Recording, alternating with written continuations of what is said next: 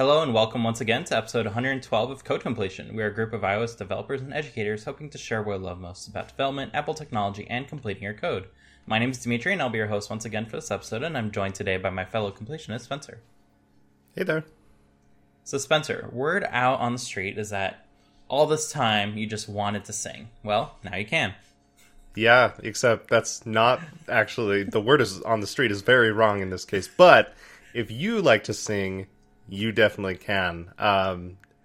Kind of out of nowhere, I think, they introduced Apple Music Sing, which is like karaoke, basically, on your Apple TV, which is kind of cool.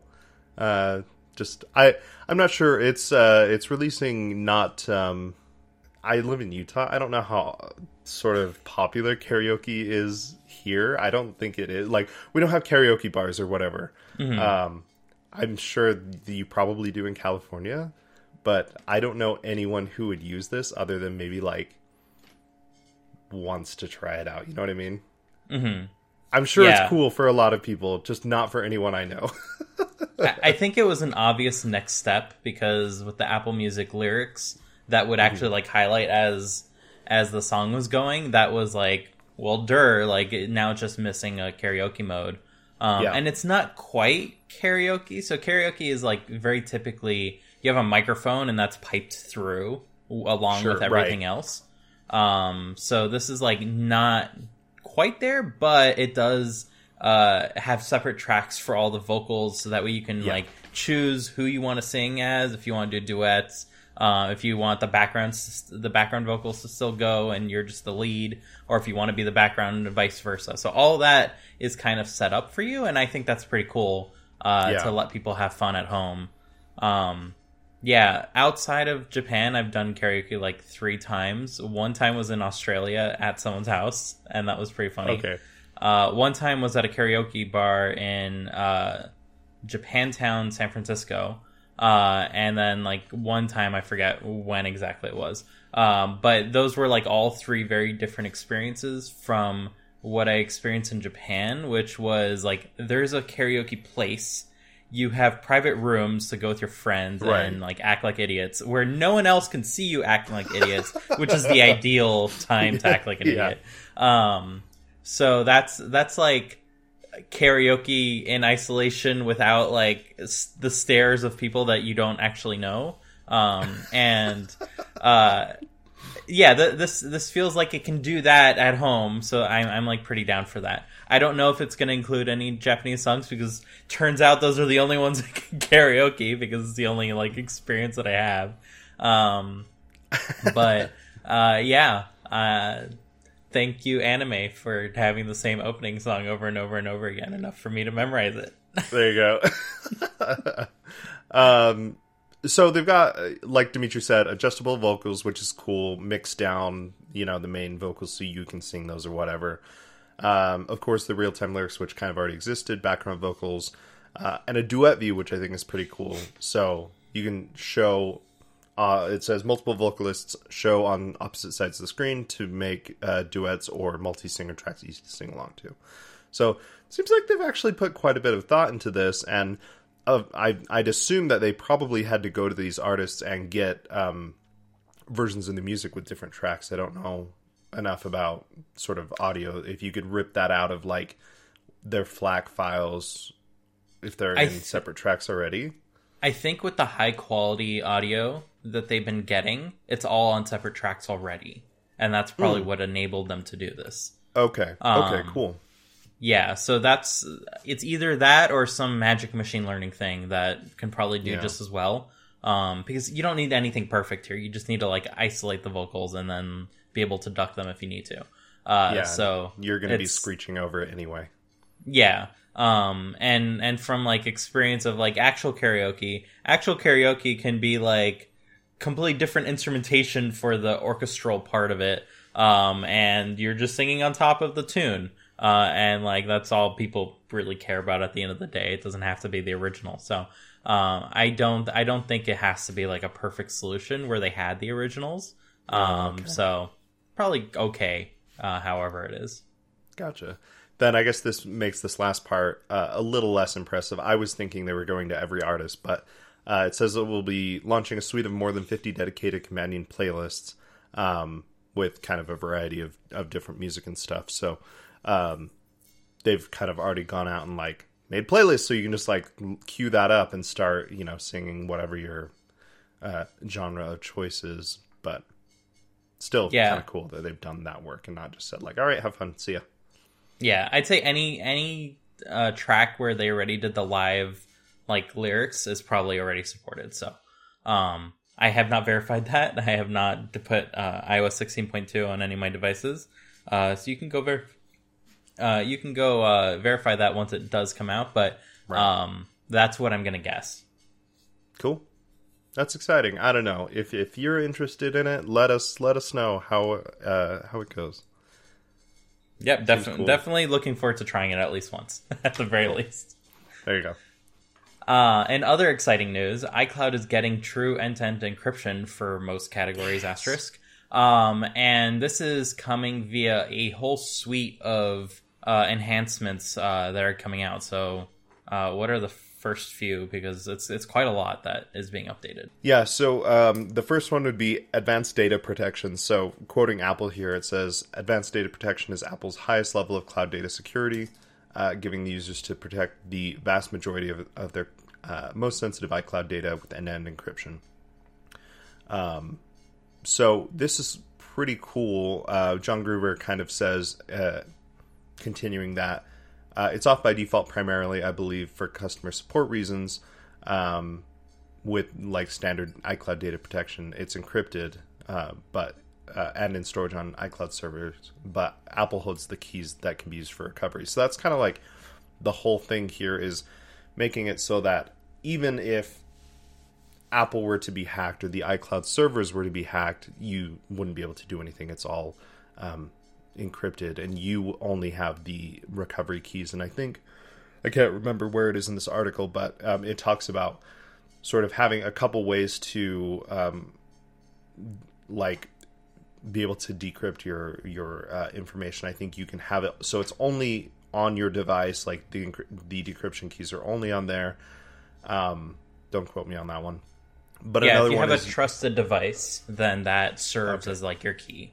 And you are able to always get access to your account as long as you have one trusted device. So for those of us who have 17, yes, then we have 17 trusted devices, which I guess makes us like bigger targets, because if any one of those, no, I'm just kidding. It should be pretty easy to lock it on, like lock and disable, because each device has their own passcode and stuff like that. So, I would say this is probably a big improvement over like Apple having the keys, because at the end of the day, for Apple to be a company that can cater towards regular consumers, they have to hold on to the keys, because regular consumers forget their passwords, they lose their devices, their only device, for instance, and then they're out of luck. So if you are a regular consumer who wants better security, then they're essentially saying, okay, here are the keys, and you can't lose those. It's in your hands. It's in your hands. So it's literally the thing in your hand, so your phone becomes your key. Or you get a recovery key, which is a randomly generated 28-character code that is your ultimate backup. And once you have one of those, Apple has no access to your accounts whatsoever. There are like a few cases where they do still have access, things like Contacts, Calendar, and Apple Mail, which are, or iCloud Mail, because those are all like already open iCloud services that you can use other like products to like browse and navigate. So there's no real way to encrypt those. But for absolutely everything else, they are like essentially giving you the keys to your own kingdom, and relinquishing any control that they have, or any liability that they have, I should say. So yes, if your account gets hacked, or if Apple gets hacked, your account, should you choose to go through this path, would be 100% secured, so long as you don't lose those keys, right? But if Apple never gets hacked and you lose all your keys, then you're out of luck. So that's the alternative. So be very careful if you do want this extra security. Determine first if, hey, you need it. And if you do determine that you need it, like find a secure place to have backups of that recovery key, because that's your only way back in if everything else fails. Yeah. So I guess back to the Post-it note, I guess. yeah, I guess you could. No, on that note, I guess you could maybe get like a, what do they call them? Like a safety deposit box in like a bank or something, and like write it in there. I mean, you'd want to write it down. You wouldn't want it on your computer, because then that's sort of not actually at all secure. But you know, if your house burns down and it's written on a piece of paper in your house, then I don't know. I guess you should really. It's less secure, but like almost follow like in a way, the 3-2-1 backup solution of data for this piece of paper, and have it in multiple places and stuff like that. Apple has a great screenshot here of kind of what it will look like in settings, and it says specifically for the advanced data protection we're talking about here. It says that these are the sort of services that are under advanced data protection. So you've got device backup, messages backup, iCloud Drive, notes, photos, reminders, Safari bookmarks, Siri shortcuts, voice memos, and wallet passes. I think those first 5, device backup, messages, iCloud Drive, notes, and photos, are probably the most important ones. Like photos for sure. Not that, I mean, that's probably the most like important information I have in iCloud, is just thousands of photos that I would absolutely hate to have be deleted somehow by, I guess, someone. I don't know. But also device backups are really nice too, if you've got some app data on there that, you know, you want to make sure that sticks around or whatever. So, and then the next page, it says in like title font size, it says, "You will be responsible for your data recovery because Apple will not have the keys required to recover your data." So I think if you delegate someone else to have access to your account, they can also like give you access back. So that's like an ideal solution for families. But if you're a loner like Spencer, then that might not work out for you as well. I have a family. I don't have a wife and kids, but I have parents and siblings, so I'm not that much of a loner. I just outside of my family and code completion. That's all. Okay. So in addition to advanced data protection, it's making it harder for accounts to be snooped on in the Messages app. This is a cool thing, I think. It says it will now allow users to log in to their Apple accounts with hardware-based security keys. There's one called Yubico. I've looked into those for like logging into my Mac. Ultimately, I didn't think it's a big deal to type in my password and stuff, but that's cool that they're dealing with hardware as well. This seems really, really well thought out. Obviously, I mean it's a security thing, so it must have been thought out long and hard, and I'm sure they've been working on it for a long time. But there's a lot of really cool stuff with this advanced data protection. Yeah, and if you're interested in those security keys, it's basically like the Touch ID sensor on modern Mac keyboards. You might be wondering, hey, why doesn't Apple like offer that for regular people? Well, you can buy a security key, and that gives you the same thing. The addition here is you can use that same security key for not only your computer, but also your iCloud account itself, your Apple ID. So I think that's going to be pretty game-changing for those that need this, like journalists or other people that are under like high levels of scrutiny to not have data leak. And for everyone else, like we can benefit as a side of that. Like this only works for them if regular people use it too, because then it doesn't like instantly identify them as being the ones that are like the ones that have stuff to hide, if that makes any sense. No, totally. So I think it's good that all of iCloud is getting this. Anyone can go ahead and enable it. Yes, we're going to hear about people that lost everything as a result of turning on something like this. And I likely will not be turning it on for myself because I don't trust myself with all of that, despite having many levels of backup. Just because it's going, like, eventually I'm going to forget, and eventually it's going to be a real mess to recover. So I think for now, until that whole story gets a little more clean cut, and it becomes a little bit easier to recover things apart from like remembering a 28 character thing or remembering where you put a 28 character thing. Then that's probably going to be when I start using all this kind of stuff. So it's for everyone, but not everyone has to use it, and I think that's the good balance to have. Yeah, definitely. Additionally, if you do choose to enable this, certain things will be disabled by default. So accessing anything on iCloud.com, for instance, will be disabled by default. So you can turn it back on, and this will allow your web browser, like the browser itself, to retain the keys temporarily. Right. So this can be a good plan B if you don't have I guess you would need your device to access your account. So I'm not too sure of like the main use case here, but I guess it would exist. I guess if you have a security key, then you can go to any terminal and like do things that way. But if you have to have your device, then you have your device on you, and that's the way you access iCloud. So there's no real use to access iCloud.com, I guess, unless you need a big screen.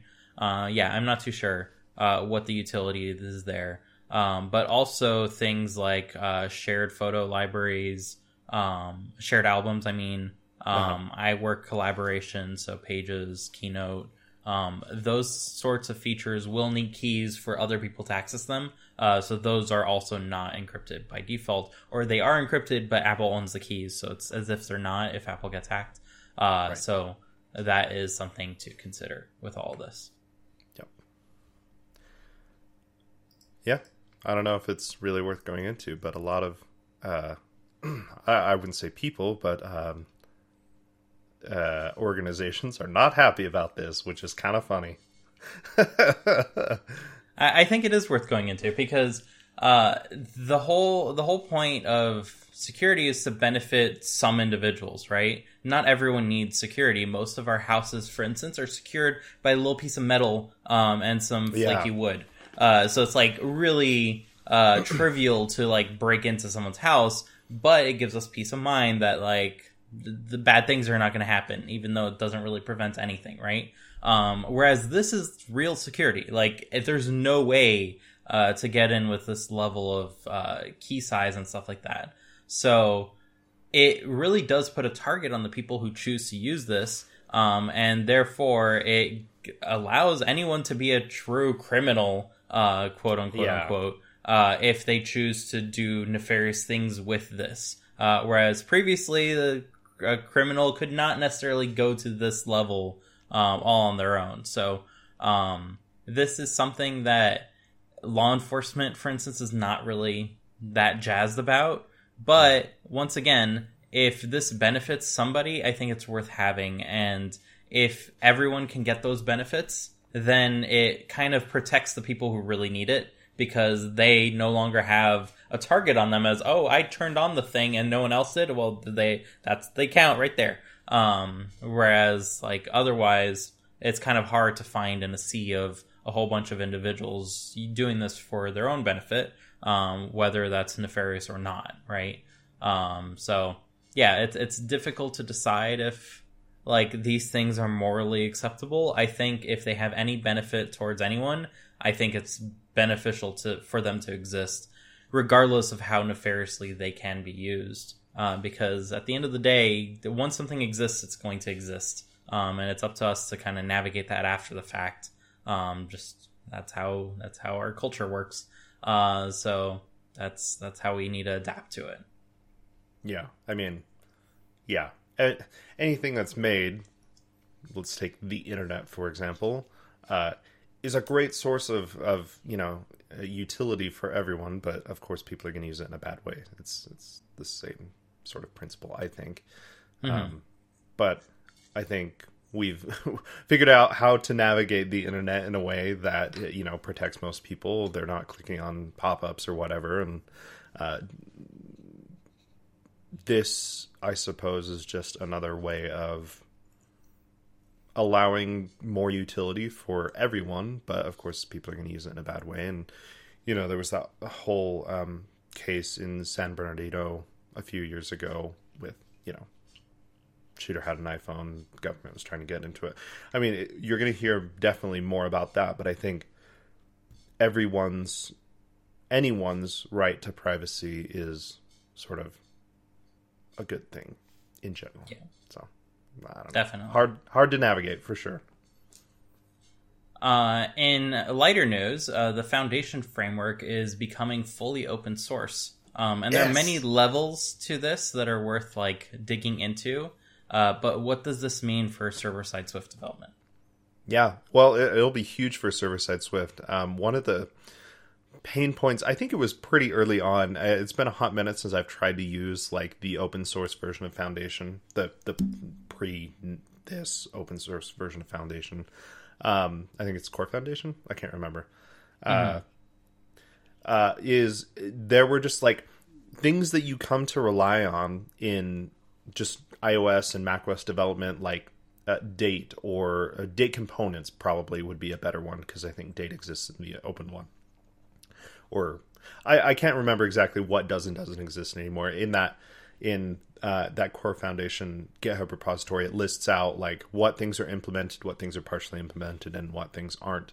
But there were just things that you kind of take for granted as an iOS developer as being available to you, but they weren't available to you in Vapor, and so you'd have to come up with either, just writing some boilerplate code to make it work, or these contrived things that people have come up with to sort of mimic the functionality of whatever you're trying to do in Vapor, because they just weren't available to you. Because potentially, and most likely, your Vapor code would be running on Linux, on hosted on Heroku or something. So the ability to open source the entirety of Foundation means that in Vapor, you would have access to all of Foundation, and you wouldn't have to kind of deal with those pain points, and it would be even less of a barrier to get into Vapor development, because that transition from iOS to using Vapor would be pretty seamless, because, again, you'd have access to everything, and it would just work the same way. And I think a big thing that they talked about, I can't remember where it is in this article, or if it was in an article I shared earlier this week, was I don't think the implementations of Foundation itself and this Core Foundation open source version were necessarily the same, so you could potentially run into issues with, you assume that, we'll say Date components is the same for Foundation and Core Foundation, but maybe they missed that whole leap year thing or something like that, where it could not be exactly identical. So that would also be mitigated as well with this. Yeah, so up until now, there was Core Foundation, which has always been open source. This is a C library that has underpinned both Foundation.Framework, which is an Objective-C private source library that Apple has distributed since macOS 10, basically, and since the next days. And a separate project called Core Libs Foundation, which is a Swift wrapper to all the C Core Foundation calls, but it was not complete. Namely, things like async URL session never made it over, and they just kind of sat there. And it left a lot of people wondering, hey, why is this just sitting there when it could seemingly be added? And it turns out it's because they were probably working on this, which is a complete rewrite of Foundation, but it's the same Foundation that Apple's using internally, and the one that is going to be open source. It's going to be 100% Swift, so no C code backing it. And that does mean that some things are not going to be available, but most things are going to have a common source, which anyone can, one, look into, and two, participate in improving if there is such a bug. I think not too long ago, within a week or two ago, there was a bug that someone identified in Set because they were doing the Advent of Code thing, and they just realized, hey, Set has a bug in intersection. So that is something that they did fix in Swift, but it was not available for immediate use because the Foundation library, the package, is not something you can just import into code. So that is something that this being open source does help tremendously, because one, it allows anyone to kind of poke around, and two, you don't need a BSC expert to mess around with this, and therefore you have a higher chance of success not messing up in that process, right? So there are a few goals with this. No more Rhapsody code. There's going to be more granular, smaller packages. So if you don't need all of internationalization, blah, that's a hard word, then you don't need to kind of incorporate that library that has full Unicode support, for instance. Because if you're doing an embedded system, that full Unicode support, that's like all your ROM. And then you're out. Whereas if you don't need that, then you can go ahead and do very cool things with very small code size. And that's where that benefit is. Similarly, there's going to be a new Objective-C compatibility package with a bunch of legacy APIs, which certain applications use. There's going to be another one for XML support, and so on and so forth. So this has really been broken down into several use cases rather than being an all-encompassing library. But since it is a Swift library, it doesn't need to compile all that C code and give it to you. You can go ahead and just cherry pick what you need, and the compiler will be smart enough to only include what you need in line, and you'll be done from there. You don't need to necessarily have the whole library at your disposal if you only need a subset of it. So I think this is a really cool thing. It was announced at the Server-Side Swift conference. It's a one-day conference that's held in London. I think it happened like last weekend as we record this. So if you want to see similar cool things like this get announced in the future, go check that out as well. Mm-hmm. It will probably happen again next year. And I'm definitely looking forward to the videos out of this year's coming out relatively soon. So yeah, lots of exciting things. Yeah. And kind of as a final note with this, it says, this also achieves an important community goal, which is an open contribution process, which is exciting to... I don't know, and I haven't really ever checked to see if like when new things are added to Foundation at the closed source version. But I mean, we look at the evolution of Swift as it was open sourced, and it's exploded. Everyone has great ideas, and it's really become this very popular, very powerful language that we all love. So having Foundation kind of have that same treatment would be exciting to have. Just sort of I don't know what you call it, sort of added functionality, not to the language but specifically for Foundation itself. I'm excited to see what people come up with and add to this framework. Definitely. Another area where Apple is adding more things is price points for apps in the App Store. So now you can have a 29-cent subscription. Currently it's limited to subscriptions. It's coming soon to everything else. But they added over 700 new price points. But what this actually means is you have new baseline points, like 29 cents. And then you can go up by 10-cent increments up to like $10. And then from there, $5 increments up to 100 or something. 50s. Yeah. Yeah, and then 50s from there. So... Sorry. Yeah, they've got a good... we'll link to this Apple Newsroom article, but they've got a good kind of graphic that the price steps are like 10 cents up to a point, 50 cents up to a point, $1 up to a point, $5, $10, and $100. Yeah. Cool. And then they Looking have forward to those subscriptions. Yay. Yeah. I think, I don't know. Let's see. Let me see if I can find it. I think what I'm most excited about is you're no longer limited to $4.99. You can now just $5. Yes. Goodbye abusive pricing mechanics, and you can just have a simple, straightforward thing that's easy for people to read. And you can customize it per region, which is super cool. So that way everywhere can be $5, €5, 500 yen. and so on and so forth. And then you can pick and choose your battles with currency rates yourself, and not just need to rely on Apple to do that for you. Which, frankly, I'll probably rely on Apple to do that for me, because that seems like the more sane option.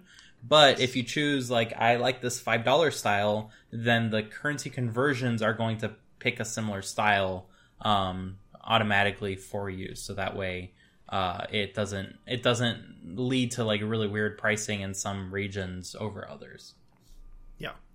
Yeah, like Dimitri mentioned, you've got like the different I guess cent conventions, or like sub whatever currency conventions. So you've got like .99, .0, .90, .95. And all of those have kind of a highest supported price, which is I don't really understand why, but yeah, kind of cool. Yeah, if anything, I like Dimitri. I'm excited for just the flat like integer value of of an app instead of having 99 or whatever. So that's nice.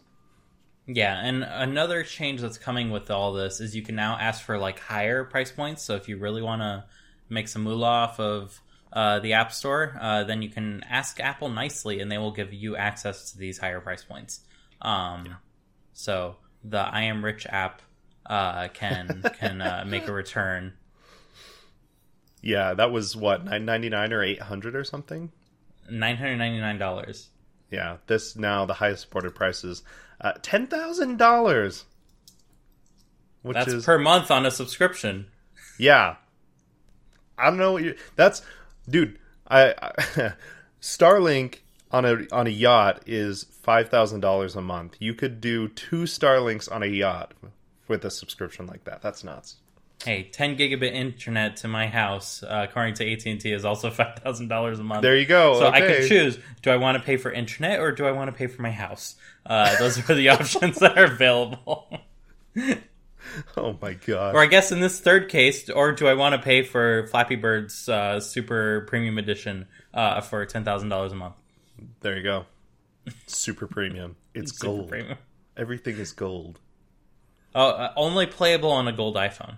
They do the check. If you don't have a gold iPhone, then you're out of the club. Which I ironically do, because I thought it would look nice with the orange. That's right. It doesn't even look nice, so I am never buying a gold iPhone again, unless the gold becomes orange, I guess. Lesson learned. The orange on the iMac is like so nice. It's so not gold, but Apple refuses to put that on anything else, so I'm so glad I got that iMac, because it is very nice looking, and it is my favorite orange. They knocked it out of the park with all of the iMac colors. They all look so good. Yeah, I don't think we're going to see any more. No, big bummer. Sad. Big bummer. In similar news to iMacs being awesome, the M2 Max is coming back to the headline. So we have a bit of a deprecation warning from our last episode where we talked about them being fast. Turns out they're faster. So they're not quite there at the Intel 1300K, whatever model number Intel likes to use. But they're definitely over the 2000 mark on the Geekbench single core scores. And that's pretty darn exciting, I would say. Yeah, that's good. Yeah, 2027 single core score and a 14,888. That's pretty fast, man. And I think more exciting. Well, I mean, that's exciting, but that was for the Mac 14,6 identifier, which we were kind of assuming was probably a MacBook Pro. This is then there's now a Mac 15.4 or comma 4. So maybe this is the 9to5 Mac's kind of thinking that this is maybe another unreleased M2 powered Mac, or like a Mac Studio, or perhaps even another different MacBook model. I mean, it would make sense that it would be like a Mac Studio. I don't know. Yeah. We kind of talked about that last time too, but and we don't really know what the Geekbench scores for the Mac 15,4 is. All we know that it showed up on Steam's hardware and software survey for November. And this is just like an automatic thing that Steam collects and that they publish every month. And it allows you to see like what people are using to play games via Steam specifically. So Mac representation is low, to say the least. But if these devices are showing up, that likely means that Apple is testing with various games to see what the real world performance is like on their new machine. So that is very cool that we are going to be getting new Macs soon. It doesn't look likely that we'll be getting them in 2022 anymore, considering there's only a few weeks left. But definitely in 2023, there's going to be some excitement to be had. I wonder, because when the M1 Macs were just coming out, they were basically at the top of the charts for the single core scores.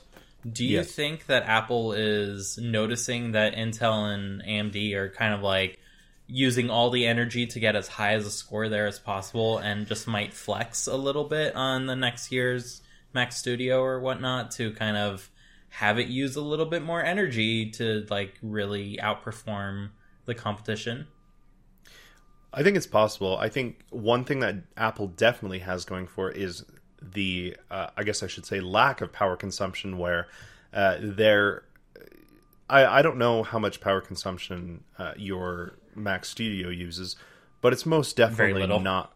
Yeah, maybe at the highest end, maybe 80 watts or something. I don't know, but for example, the Intel and I think actually AMD, the latest chips that have kind of just recently released, they get up to like easily 200 watts plus. If you're going kind of hardcore, but they do get up to like 6 gigahertz, which is crazy, and not including talking about IPC or anything. So if Apple, I don't know how accurate it is. Let's see if it shows it on this. 3.6, so I think, right? Yeah, 3.68 gigahertz. So they're not boosting to the same clock speed as AMD and Intel are, but their IPC is great. So if they come out with like the M2 Extreme, that because of its beefy cooling or whatever, and it goes to 5 gigahertz with its IPC, I think it would blow it out of the water for sure. So, not to mention, I don't know how it'd be interesting. I don't know if you've looked into this, but to see how hot your M1 Ultra gets under like a Cinebench load, if there's thermal headroom with the current coolers. There definitely is. The fans don't do anything. Okay. They just stay on at the same level that they're on when the thing is off, and that's that. So there's definitely, like, you could put one of these chips in a Mac Mini and just have the fans rev up, and that'd be totally fine, because that's what it is in a MacBook Pro. Like, it's this thin, and the fans rev up. So I think the Mac Studio was Apple's like experiment of, hey, what if the fans never turned like on appreciably? Like, they need to be on for the power supply, so we'll just let them be there. But they're not going to ever like make a noise that you'll like reasonably identify. And it seems that they've succeeded in that goal. So now we're likely going to see those same chips end up in Mac Minis that can make some noise. Because not everyone needs a super quiet Mac. If you need the super quiet one, go for the Ultra. If you just need the small form factor, you can go for the Mini, and it's going to make some noise. That's the trade-off, right? And on the Ultra, maybe now that can give it the headroom where you have an option for high power and low or low noise, and you can get the higher power if you really want it. At that given moment in time, or if you're recording a podcast, you set it to low noise, and then that is not going to ever get in your way. So I think that's something that Apple can consider when they're like making these new Macs, especially for next year, and especially since the M2 seems to want to use more power if it can, right? And it will make more noise as a result, or it will thermally throttle on like the MacBook Airs that don't have any fans. Like, that is going to be the case if you really, really push it. And I think it'll be good for the Mac to have those options available to it. Yeah, I just kind of my final thoughts. I think we talked about this in one of the last episodes, but I said I wasn't, particularly motivated to move from like an M1 MacBook Air to an M2 MacBook Air because the performance is like negligible. I think in here it said it was like 11% or something. I can't remember. It's not a ton. Yeah. Year over year, you're really going to notice it, but just... Sure. Like, after several years, you'll really notice it, but, like, 1 year to the next, it's like, eh. Yeah, like, do it every 2 or 3 years, sure. Mm-hmm. But, yeah, if they're just like, yeah, let's let this thing run wild and give it, like, if it has the ability to boost higher but make some noise, then that would be motivating for me to be like, oh, yeah, I'll totally do that. And maybe get a MacBook Pro that actually has a fan so I can take advantage of that when I'm, I don't know, compiling code using Blender sometime when I get around to learning Blender. I don't know. But the option there, like you said, would be cool where like Windows has, you can choose these like power plans. So you can say like, yeah, have it be pretty balanced with performance and energy usage, or just like high power, just like boost all the time until Please it thermal melt throttles. my GPU. Yeah, exactly. Like, but the option to do that in system preferences, or what do they call it now? System settings. I hate it. Could be there. So yeah, I mean, for the laptops, they have it, right? They have more power or more power efficiency, more performance or more power or more power efficiency, more performance or more power efficiency. So I think for the desktop, that use case is probably going to be like more silent or more powerful. And then you can choose what you want for any given workflow. And that would be ideal. I was going to say, I think the Mac Studio uses less than any one of the monitors that is plugged into it. Probably. Just in terms of like the maximum that it can go ahead and use. Probably more if you plugged in a bunch of Thunderbolt stuff and each of those Thunderbolt things used like the maximal power that they can. Like then that's a different equation. But the actual machine itself, very, very little, which is very ironic considering that the monitors are plugged into it eat up vastly more power just because they're turning it into light. So little guy turning calculations into heat is more efficient than the big guy turning things into light. It turns out 1600 nits. That's kind of a lot of light. I mean, even the LG 5Ks I think use more power. Yeah, probably actually. So power for everyone. This week's episode of Code Completion is once again brought to you by Bon Voyage. Bon Voyage is a full-stack iOS development course from Johnny B. With this course, you'll learn how to build both a full iOS client app and an associated React web integration application. The app and the site will integrate via Firebase, as well as Stripe and Plaid for payment processing. Bon Voyage is a place to book extravagant vacations, and you'll gain the skills to build the iOS app from the ground up and integrate everything you need to provide a world-class vacation booking experience. To find out more and sign up for the course, visit bonvoyage.app/course. That's bon-voyage.app/course, and be sure to follow Bon Voyage's instructor at JohnnyBCodes. That's JONNYBCODES on Twitter to stay up to date with all his courses. Thanks again to Bon Voyage e-commerce app course for sponsoring Code Completion. Minor thought on Faster Macs and building a React web app. Turns out things like Xcode are pretty darn fast for app development and development in general, and doing any sort of web development where you need to use like Yarn and Node and all those package things. Those really benefit from single core performance because they're not at all like multi-core prepared. So Apple, if you can double those single core scores, then you will make a whole bunch of developers really, really happy to use all that. Just saying. That makes sense. And on that note, Spencer, I've got a code completion tip for you. Okay. Have you ever built or written an enum? And this is a string-based enum where you have like a whole bunch of options, and then you have like an other option, and you needed like it to handle any other case, right? You've probably seen something similar to that. Yep. Well, there's a much better way, and that is to create a struct and conform that struct to raw representable. So raw representable is a very convenient protocol that allows any struct to basically behave kind of like an enum, except an unbounded enum. So you can have any value in there whatsoever. And what you do is you can declare all your cases as static lets. So static let case 1 equals and as a string, you can specify something. Case 2 equals this. Case 3 equals that.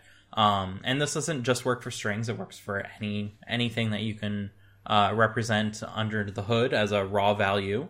And it translates automatically when you use it with Codable to the raw value. So whatever that raw value is, that will automatically get translated. It translates back. You can have failing initializers for it. So yeah, raw representable is like the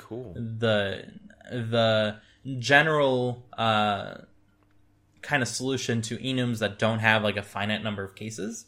And it's much better than writing an enum where you have a bunch of cases and then you have a final case called other that takes like an associated value. This will just allow you to like have all your cases and then not need to have that other case. So you can still represent other cases very easily. They're just not named according to your raw representable thing. So definitely recommend people check that out if you ever run into that sort of situation before.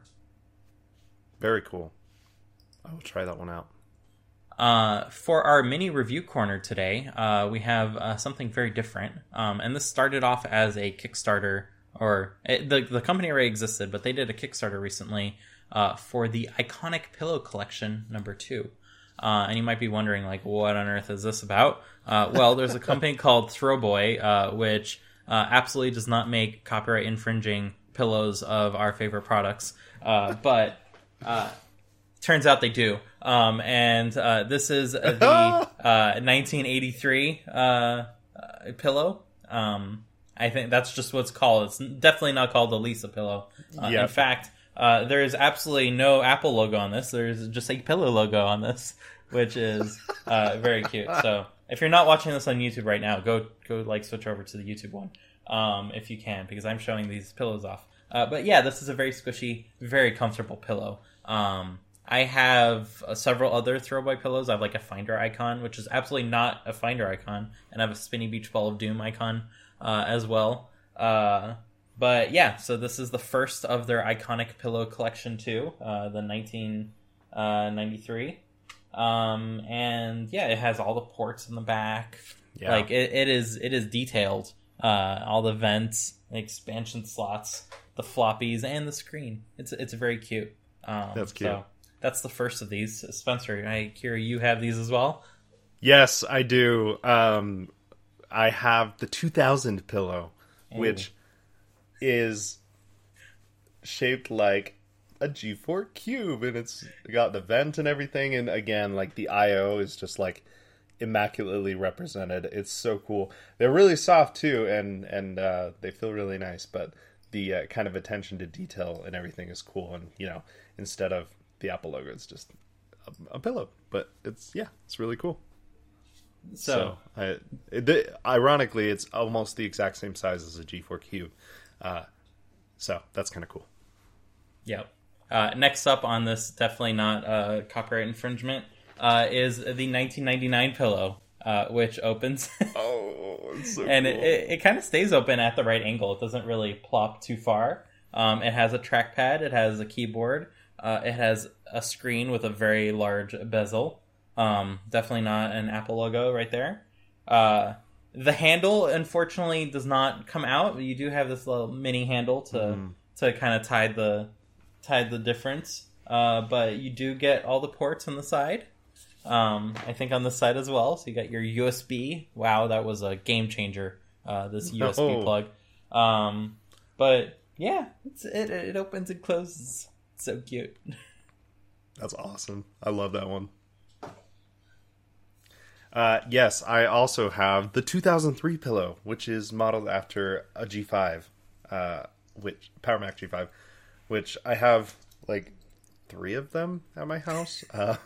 One is a Hackintosh, but I just like that. I've had plans for some, but again, just very kind of immaculate details and stuff. And the vents and everything, and all the I/O and stuff. DVI ports. Yep, the DVI ports up here, so cool.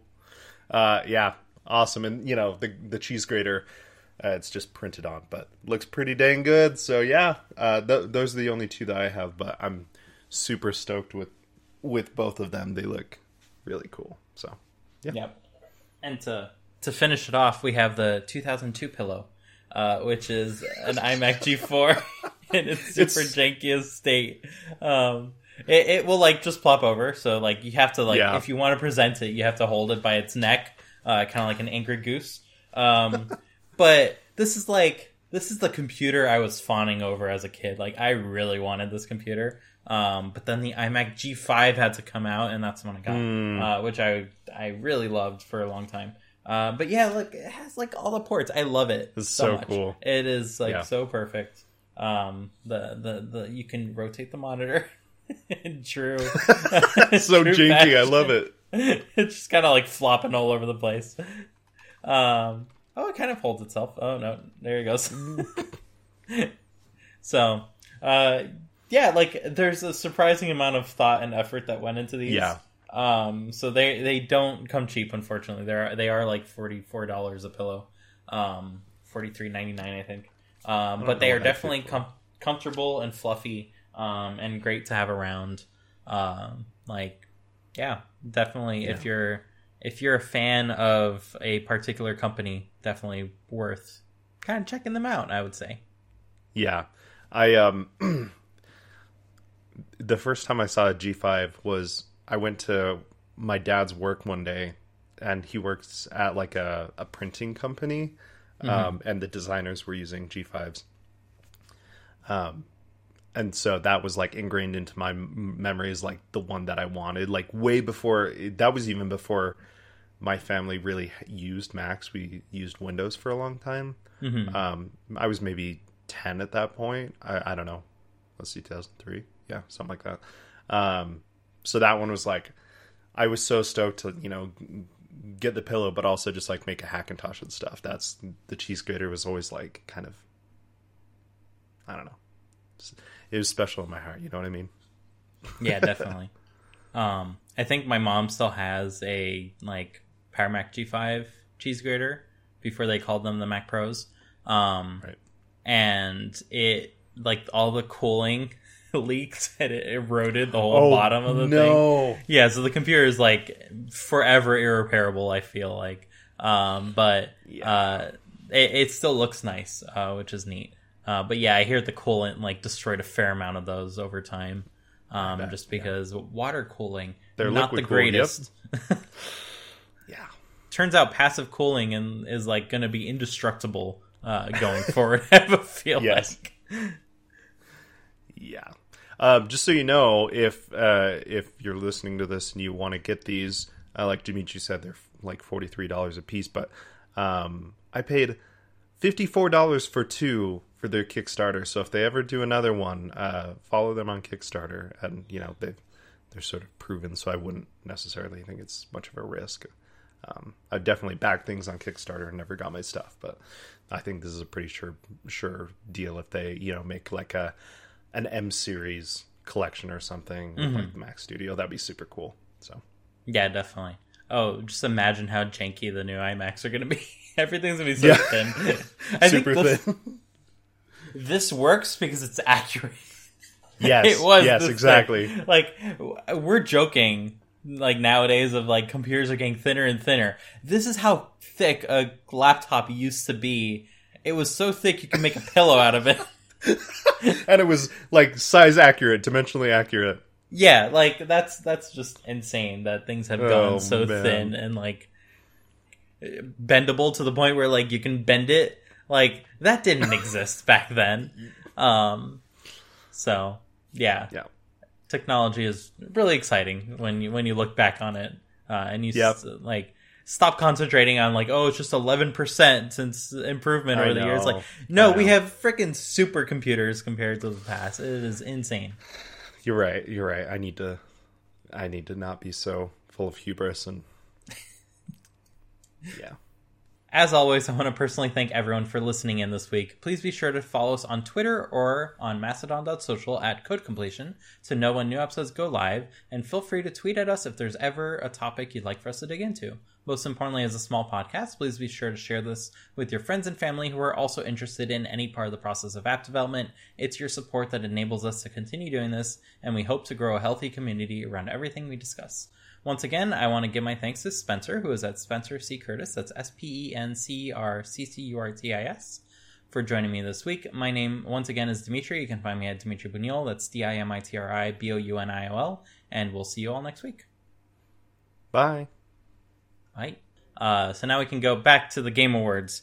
This fascinating time once a year where everyone in the community gets back together to discuss what were the most popular games in December.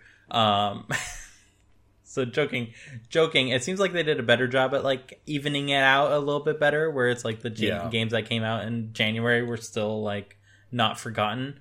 But it's still a popularity contest.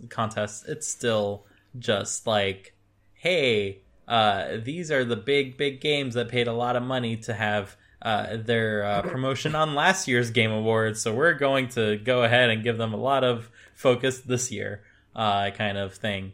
But yeah, I'd say it was interesting. Yeah, it was really long. I watched the whole. I think we both watched. They're always really long. This is the first time I've watched like the whole thing. I've usually just tuned into like the game of the year, which is at like the end of like this 3-hour ordeal. You know, and it's cool because they put out a bunch of awards for like best indie game, and like, you know, it's not just like the best AAA big budget game, but they go into, you know, they kind of highlight like most anticipated game and big, you know, best indie game and Breath stuff. Breath of the Wild, Tears of the Kingdom, yeah. But that's coming out in May, Ragnarok. Yeah, so it ended up just being a hate fest on God of War Ragnarok because I've never played the game, and they won everything to win.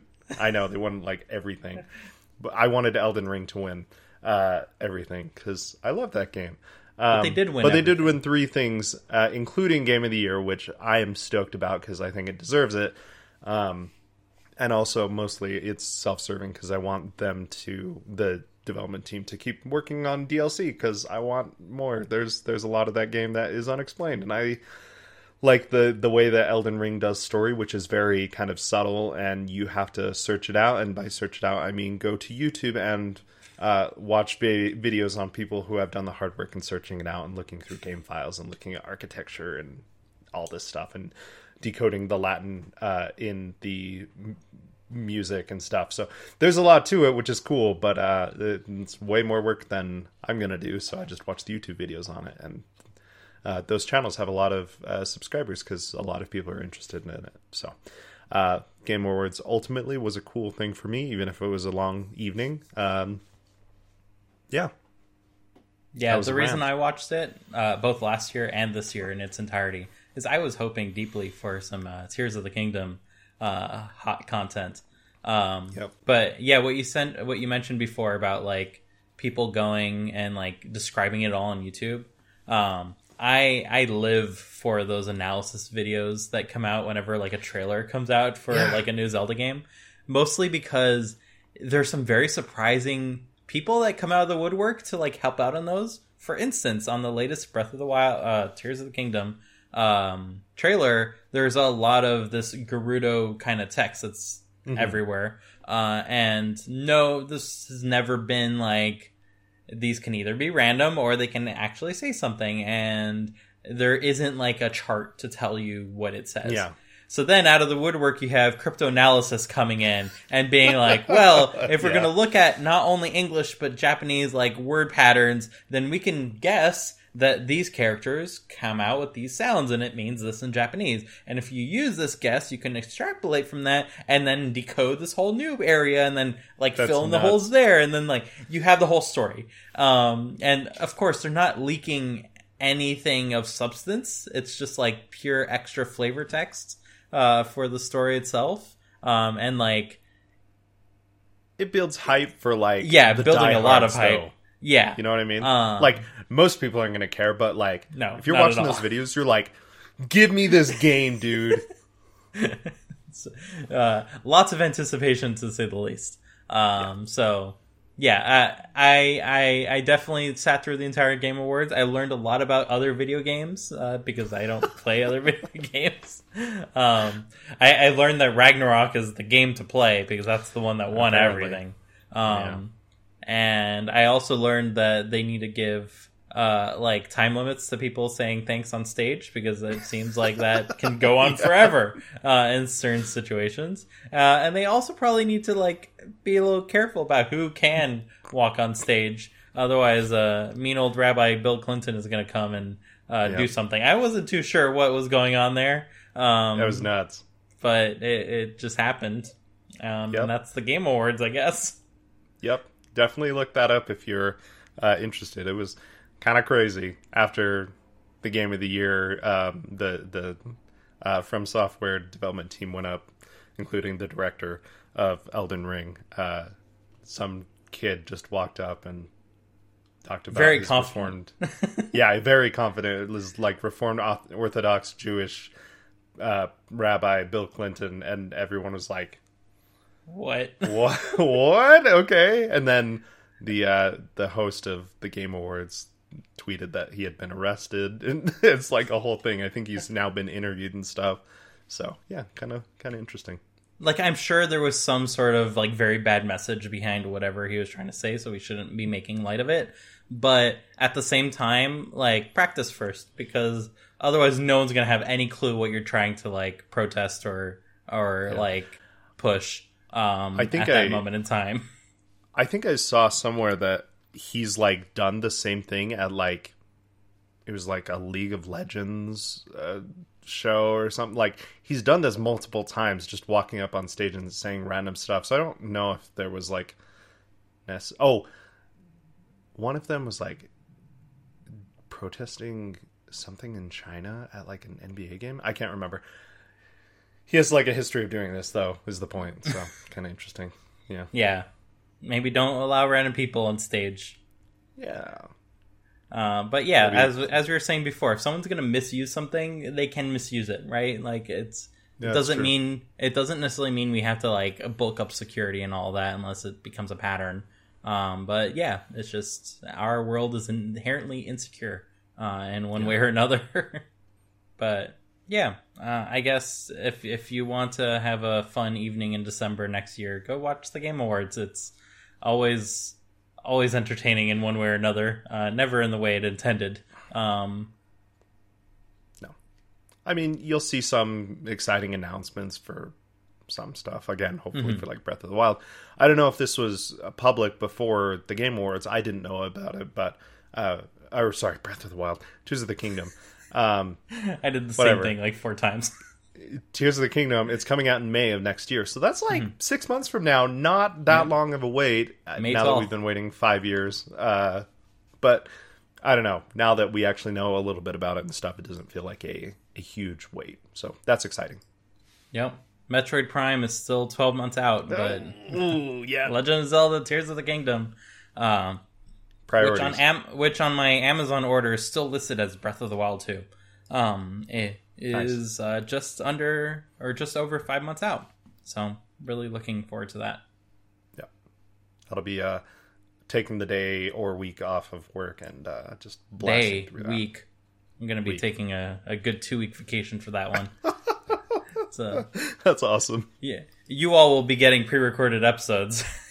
As There we go. I will be busy. Nothing will interrupt Mitri. Well, Spencer, I'm giving you the opportunity to play too. You just have to ask for the same 2 weeks off, right? I'll be playing. Oh, don't worry. I'll probably do the same thing. Playing and working? I can't. I can't do that.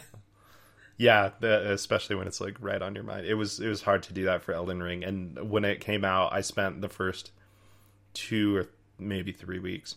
It was like anytime I wasn't working, I was playing that game for like literally 8 hours a day, and then sleeping, then working, then playing straight. Got up to 200 hours pretty dang fast on that game. Nice. Okay. See y'all next time, everyone. Bye. Bye.